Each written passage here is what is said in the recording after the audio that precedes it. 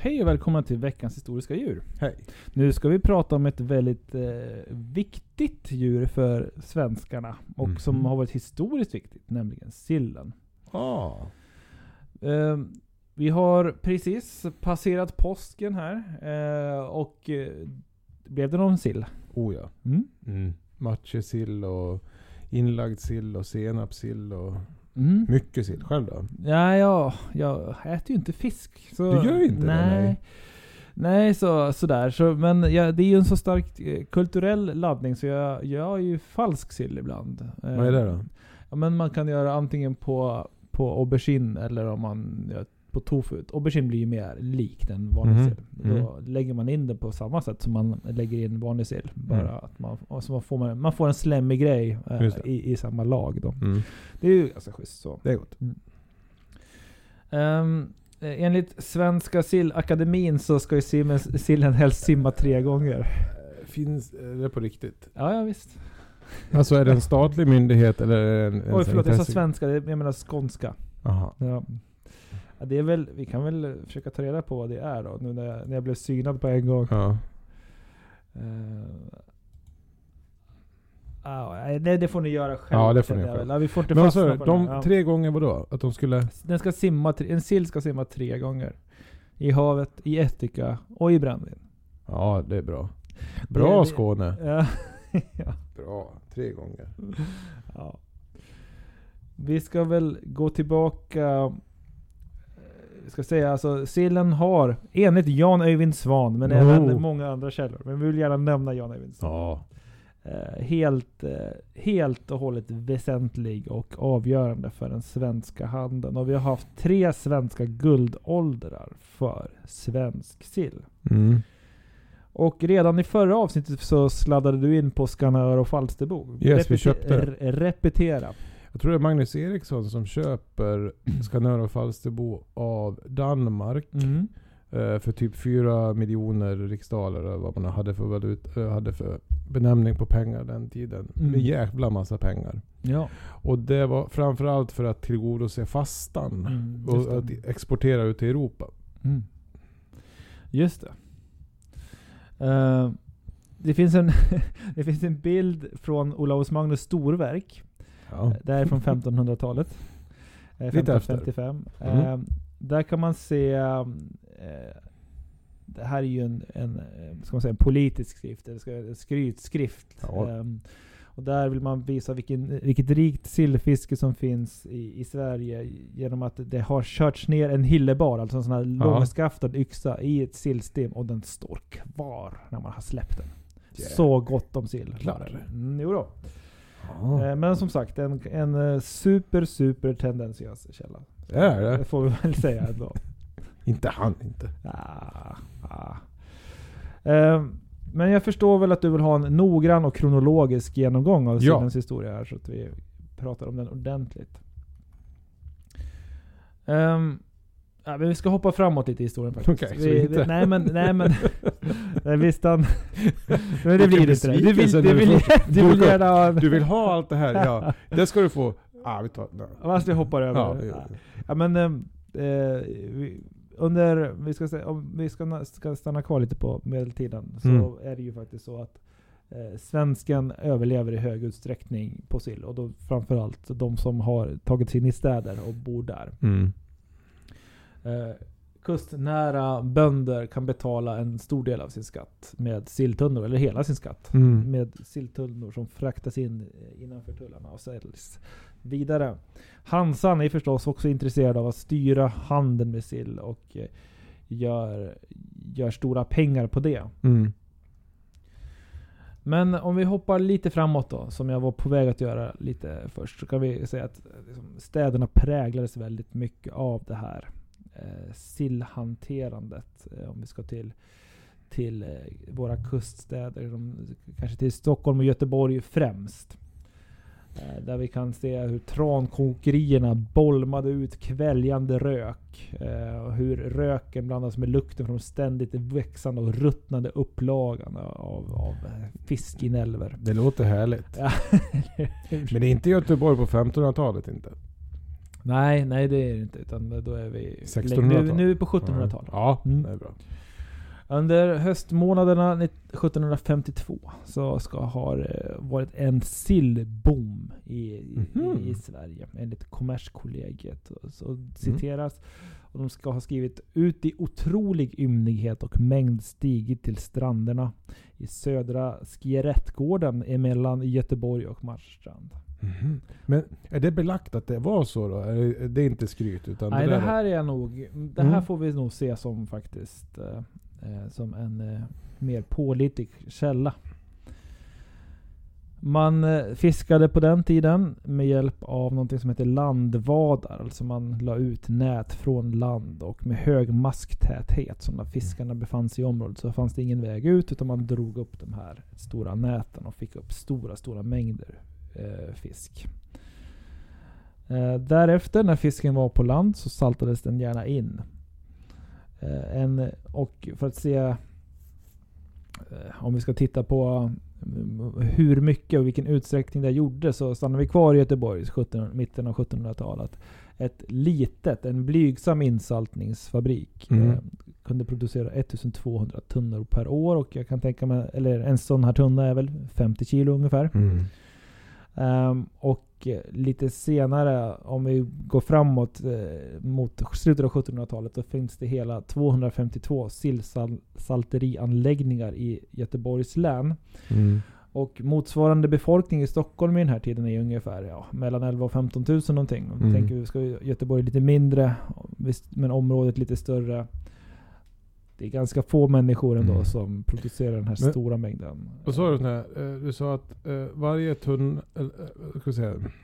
tunna vägde ungefär 5 kilo. Nej, 50. 50 kilo. Ja. Och sen så var det, och sen så var det 200 tunnor. Ja. Det blir alltså, 10 ton. Och så finns det 200. Ja, nej, det är många. Det är 2000 ton. Ja, visst är det så. Så nog förstår man att man kan hålla en befolkning på benen. Det är också extrema mängder. Ja, det är det. För den tiden. Ja, visst. Och du tänker, men en stor del av befolkningen äter det här middag kväll. Gud, ja. Så det går åt. Men det är också så att man lyckas faktiskt sälja en del av den här sillen. Det här går ju också en del utomlands. Gärna till fartyg. Där man har stor användning av att ha sån här lång hållbar kost med sig. Och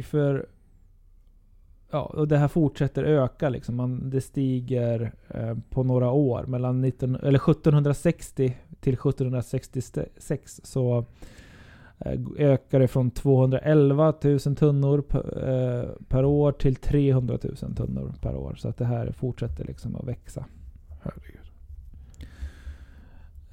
Så idag så fångar vi ungefär 100 000 ton sill. Så det är en ganska liten del av det som fångades en gång i tiden. Och nu har vi en större befolkning och så vidare. Men nu är det ju också att det är knutet i mångt och mycket till vissa tider. Förr så var det ju vardagskost på ett helt annat sätt. Just det. Och det är klart att det är ju, om man ska snacka strömming så är det fortfarande någon form av lunchmeny. Ja. Strömming och mos. Ja, just det. Och sådär. Och det får folk käkar. Och så inlagd strömming brukar förekomma. Just det.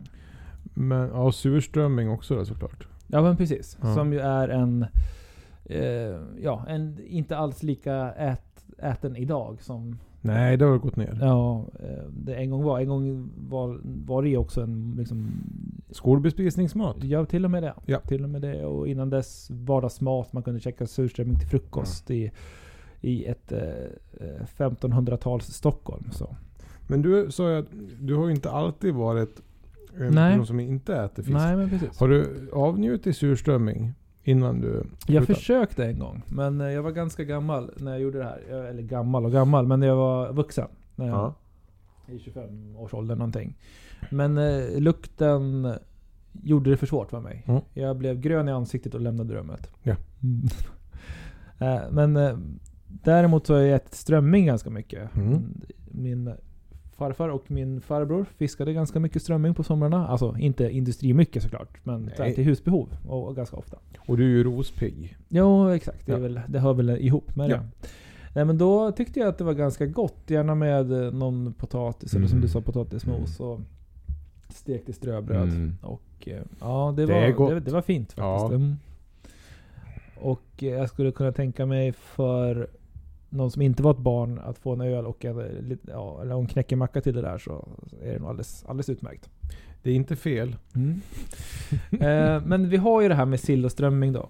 Det här finns ju...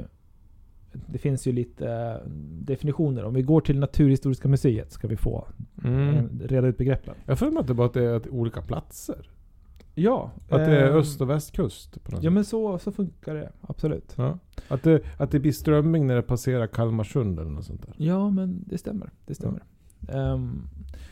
Men vi kan... Jag läser innantill här från Naturhistoriska museet. Sill och strömming betraktas idag som en och samma art, Clupea harengus. Namnet strömming användes för sill fångade i Östersjön, norr om Kalmar, precis som du säger. Sillen i stora delar av Östersjön givet sitt eget namn beror nog till största delen av att arten gradvis ändrar utseende ju längre in i Östersjön man kommer. Även proportionerna mellan olika kroppsdelar förändrar och antalet ryggkotor minskar ju längre norrut man fångar den.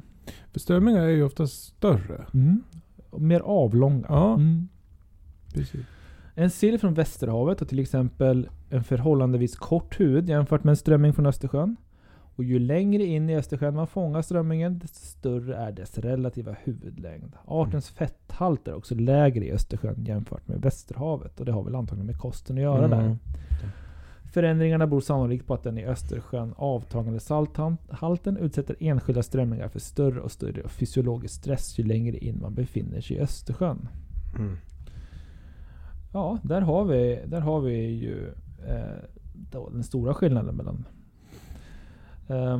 strömmingen leker, alltså fortplantar sig normalt 2 gånger under året, vår och höst. I Östersjön anses höstleken vara den vanligaste, åtminstone från 1500- och 1600-talet och fram till tiden för andra världskriget. Sen dess har något hänt och höstlekarnas andel har kraftigt minskat sen slutet av 60-talet. Orsaken inte klargjord helt och hållet, men det kan kopplas till övergödningen av Östersjön. Jag minns att jag blev utdragen på strömmingsfiske i början av juni. Att dra strömmingen? Ja, precis. Heter det så? Ja, pilka kallade vi det för då. Men och då var det ju ett lite större... En pilk längst ner, ett drag kan man säga. Om man är mer inne på spinnfiske. En blankt drag längst ner. Och sen så var det längs linan flera krokar, 4-5 stycken. Och de satt ju inte alltid i munnen på strömming. Nej. Utan det kunde, om stimmen var tjocka kunde man ju dra fast dem lite hur som helst där. Ja, precis. Och det var ju alltid, det var ju ett roligt, det var ett bra sorts fiske för barn. Alltså fiske handlar ju ganska mycket om att vänta. Och det kanske är själva poängen för en äldre hobbyfiskare. Men för ett barn så var det ju kanon att man fick napp liksom hela tiden. Och så. Och ganska lätt hanterliga. De här fiskarna är inte så robusta så att det gick ganska lätt att hantera dem. Och dels en barnhand kan hålla i dem och få loss krokar på egen hand. Annat än en lite större fisk som är svårare att hantera på det sättet. Det är också spännande att vara ute på havet. Ja, men det också. Absolut. Såg ni någon gång något sånt där spektakulärt djur? Nej. Säl? Nej, vi var så för långt in i skärgården för att sälar skulle bli aktuella. Och det var också, jag växte ju upp under tidigt 90-tal var jag framförallt ute. Och då var det ganska ont om säl. Och även havsörn var också en sån här grej som man bara kunde drömma om att få se. För att det hade varit så mycket miljögifter och så under 70-80-talet. Så att de hade minskat ganska mycket. Varför sa du? Brugd? Nej, det är nog... Då måste du nog över till västkusten om det ens finns där. Eller kanske över till Norge till och med. Jag är ju inte växt vid hav. Nej. Och det verkar lite spännande. Ja, men ibland så kunde man ju få felfisk.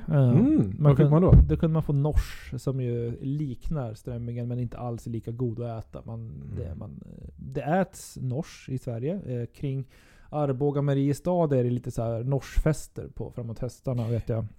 Men de går ju sötväster. Mariestad? Ja. Och Arboga, det är inte två speciellt förknippade orter. Så. Men det är där har norsen kust pikat. I Arboga. Nej, men det är ju själva vad heter det? Ån.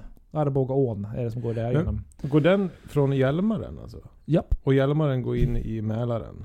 Så att norsen går in därifrån. Jag vet inte exakt hur de hamnar där faktiskt. Men de trivs i åarna och så. Tydligen norsen. Och det har jag faktiskt inte ätit. De fnös min farbror åt. De skulle man inte äta. Men var det något annat som ni fick upp som inte han fnös åt? Nej, det var ju strömming man skulle ha då. Men hornsimpan var ju ganska rolig att träffa på. Det ser ut som ett galet monster från havsbottnen. Och jag tror också att de är det. Alltså de är monster? Nej, men de är väldigt uråldriga. De lever på havsbotten till att börja med. Men att de också, jag får med att de byggs lite så annan uppbyggnad. Att det är, den förhåller sig till ryggrad på ett sätt som inte andra fiskar gör. Alltså på ett lite mer urtida sätt. Jaha. Vad är det för sätt? Jag kan för lite om det här. Aha. Men hornsimpa kan vara värt en googling. Snorgärsen dök upp också. Men det finns i insjö. Det fick vi ju. Men det är bara kastat tillbaka. Ja, det är det. Det är kattmat. Ja. Knappt ens kattmat. Men det var väldigt länge sedan jag såg en snorgärs, ska jag säga dig. Ja, det var ju precis, när man pimplar på vintern kunde man få snorgärs. Ja, men precis. Jag gör inte en snabb koll här på snorgärsen. På hornsimpan. Men för just det, men det fanns ingen så här annan ursäkta mig. Ja, det är ingen fara. Det fanns inga liksom andra fiskar som man kunde liksom få upp som egentligen inte skulle höra hemma där. Till exempel det kom en torsk plötsligt eller något sånt där. Nej, det finns ju torsk i Ålands hav. Och det var ju i närheten av Ålands hav. Men vi tog oss inte ut på så här. Strömmingen gick ju till på mer lättåtkomliga platser. Så det var ganska lugna och fina turer sådär. Med en 4 meters båt. Det var inte alls något sånt där. Det var inget skepp. Precis. Så om vi ska tillbaka en sväng till sillfisket och till den delen då. Så kan vi kika här att man var ju tvungen att hantera sillen när man väl hade fått upp den. Och det krävde stora mängder salt och tunnor. Så att tunnbindare blev väldigt stort yrke i Uddevalla. Ja, i till Stockholm också. Och i Stockholm till exempel. Jag har min källare, den är från västkusten. Ja, det är därför vi hamnar där hela tiden. För visst finns det en gata i Stockholm som heter typ så här tunnbindar? Ja, visst. Någonting. Jo. Gränd. Det låter bekant, helt klart. Och tunnbindare var ju, alltså ström- och sillindustrin var ju stor, både på västkusten och på östkusten. Och då framförallt Stockholm. Det finns tydligen en tunnbindare kvar i Sverige. Gör det? Som gör på gammalt sätt. Jaha. Det var något reportage om honom någon gång. Där han stod och gjorde på gammalt maner. Otroligt coolt. Ja, men jag har sett det här också. Det är ju väldigt imponerande. Det är ju ganska få ingredienser så att säga. Det är olika sorters trä helt enkelt. Så man får täta nog att liksom hålla för det här. Ja. Ännu mer imponerande när de ska hålla vätska rakt av. Ja, precis. Fast det är ju för sig lake och grejer i den här skulle jag tro. Alltså en saltlake som man la in strömmingarna i. Så det är fantastiskt att det alls går. Där har jag ju sett om whiskytunnor och sånt där också. Att de är lite exklusiva. Att de här använda whiskytunnorna är ganska värdefulla i sig. För att de är ju... Grejen är att träet sväller. Så att en del av tunnorna är ju att de är impregnerade med whisky. Så det är därför man också ser att en del öltillverkare som vill smaksätta sin öl på ett lite trevligt sätt. Som till exempel. Ja, väldigt bra exempel. Och sherryfat och grejer. Så blir det lite extra där. Är det många som vill ha silltunnor till att lägga whiskyn? Ja, det skulle jag nog misstänka att det är. Det går inte åt alla håll. Nej, det är inte lika vanligt som det går åt det hållet.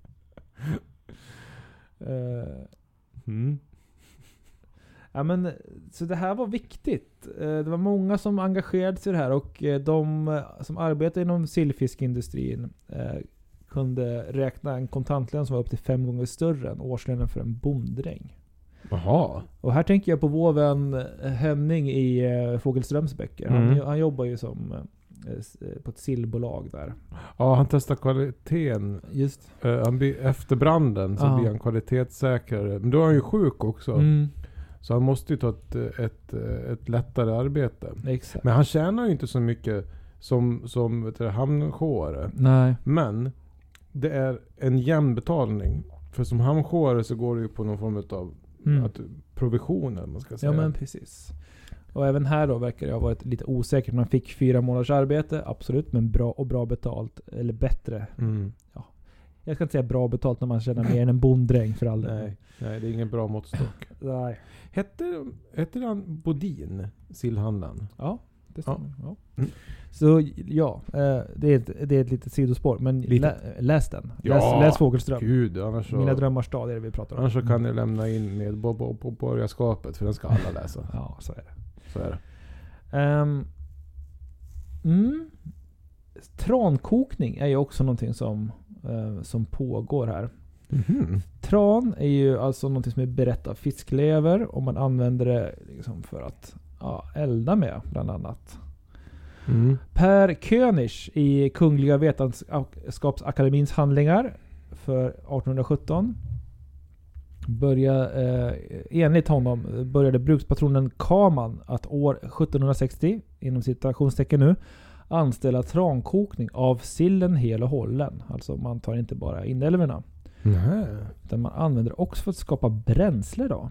Metoderna förbättrades snart, och uppbyggandet av fler trankokningsföretag i storskala blev i den här tiden en förutsättning för att maximalt utnyttja de rika naturtillgångarna som fanns i våra hav.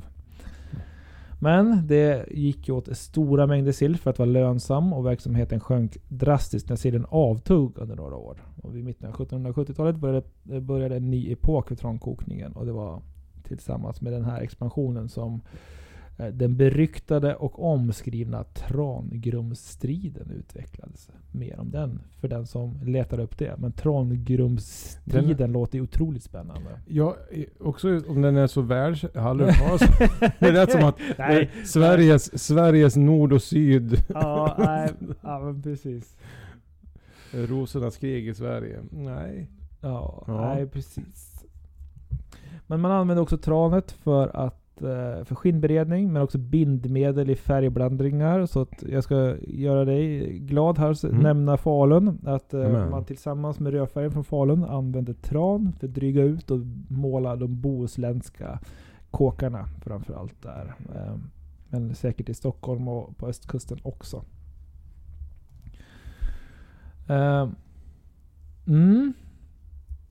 50 000 människor jobbar inom sillindustrin och sillhanteringen under den här tiden, under 1700-talets mitt. Och det är ju då väldigt, väldigt många människor sett till befolkningen i stort.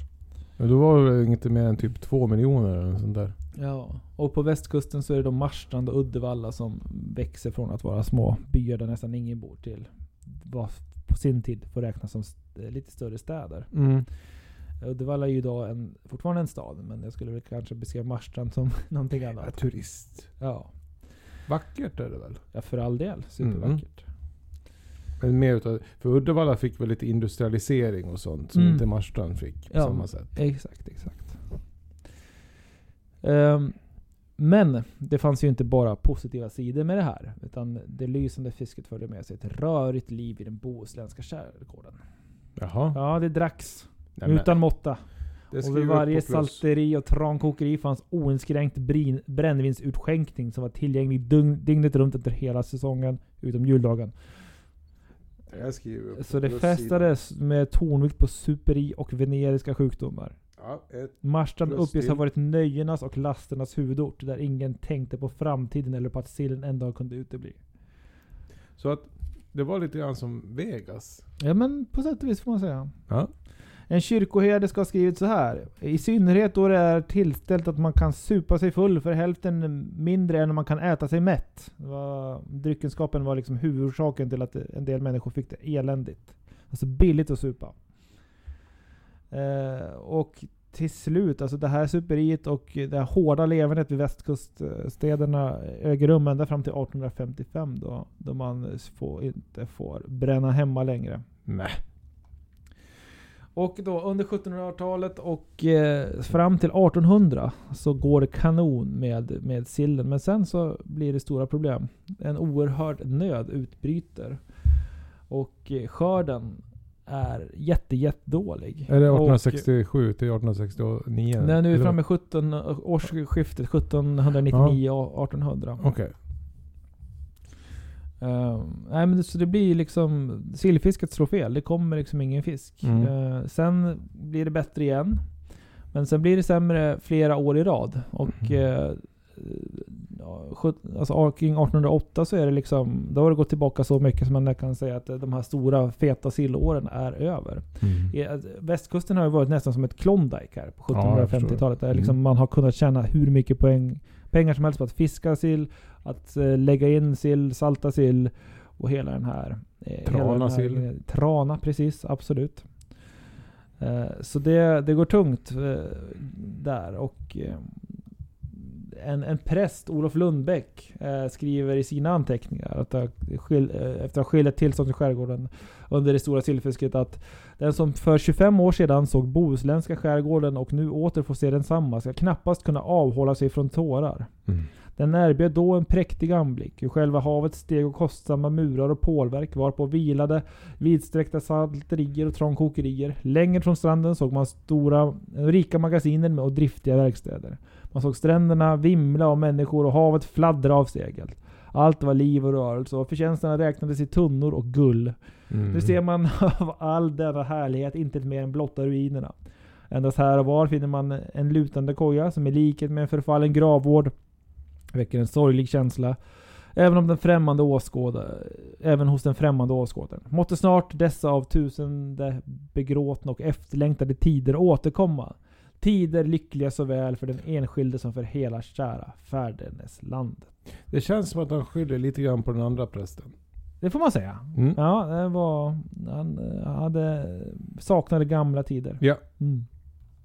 Ja, man vet ju inte, alltså det är ju fel, alltså det kan man ju se vad som händer om man gnäller på oväsentligheter. Då kan det få stora konsekvenser. Ja, men verkligen.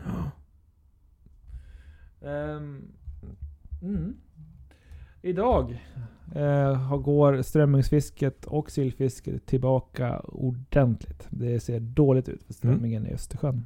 Vi kan förklara det här med miljögifter under en längre tid, men kanske ännu mer av de trålarfartyg som utan tanke på större tanke på vad som händer med havsbotten och vad som händer med sillens och strömmingens återväxt. Skördar det de kan, eller skördat det de kan. Och ja, det känns ju som lite skrämmande då vi har en så tydlig svensk nationalrätt som ju strömmingen och sillen är. Den svenska befolkningen har nog inte kunnat vara som den idag är utan sillen och strömmingen. Det har haft svårt att få många människor att överleva utan den. Vad dystert. Ja, det slutar ju lite i moll, det får man ju säga. Men från att ha varit nödmat, de fattigas mat, murbruket som fick saker att hålla ihop, så är det idag någonting som vi med stor självklarhet plockar fram på alla årstiders helger och firanden. Och jag hörde, du nämnde tidigare här, det var ju flera möjliga sorter som du konsumerar bara. Som ett litet exempel där. Men ja, om vi nu ska, jag har ju gett det historiska perspektivet här på sillen. Vad skulle du vilja säga är det vetenskapliga perspektivet på sillen? Ja, då får vi kasta oss in i bedömningens värld. Ja. Och då ska vi då bedöma sillen utifrån 5 stycken kategorier. Det är superkraft, historisk kontext, rolighetsgrad, nyttoindex och djuret i sig. 1-10 på varje kategori och sen en totalsumma. Och vi börjar med superkraft. Ja. Och man får säga så här, alltså djuret i sig har ju inte så mycket till superkraft. Det vill säga att den simmar ju runt och är en fisk. Just det. Men den har ju blivit, vad ska man säga, den har ju blivit ett land. Ja. Det är väl få stycken saker som man kan säga påverkar ett land så mycket. Nej, det är som sillen gör för Sverige. det är verkligen. Alltså att det blir så förankrat med ett land. Om man kollar på sig reaktionsvideor så är det folk i USA som prövar surströmming och inte förstår hur det kan vara sådana idioter som äter surströmming. Eller som sagt, som du sa, vid varje stor högtid så ska sillen fram. Ja, verkligen. Och det är liksom, det är ett begrepp. Det är en symbol. Och det är någon form av superkraft i sig. En kanske svåraste av alla superkrafter att bli så förankrat med någonting. En 9. Ja, verkligen. Verkligen bra. Alltså historisk kontext är ju enorm. Jag tyckte du sammanfattade det jättebra. Det vill säga, utan sillen så hade vi inte blivit det land vi är idag. För den saknar motstycke, tror jag. Ja. När det kommer till det. Ytterligare en 9. När det kommer till rolighetsgrad, här har vi kanske den svagare. Det är väl att den ska simma 3 gånger, lite skoj. Ja, precis. Sen så har vi ju det här med fest och veneriska sjukdomar som vittnar om viss glädje. I alla fall. Ja, festen är ständigt närvarande. Ja. Visst är det. Den är kopplad med fest. Men ja, en 6 får du. Ja, absolut. När det kommer till nyttoindex så är det ytterligare en stark kategori. Alltså det är ju, om man kollar just alltså mat för alla människor egentligen. Både som i njutningsform idag, men också i nödvändighetsform förr. Om man kollar på, alltså just det finns en tradition i det dessutom.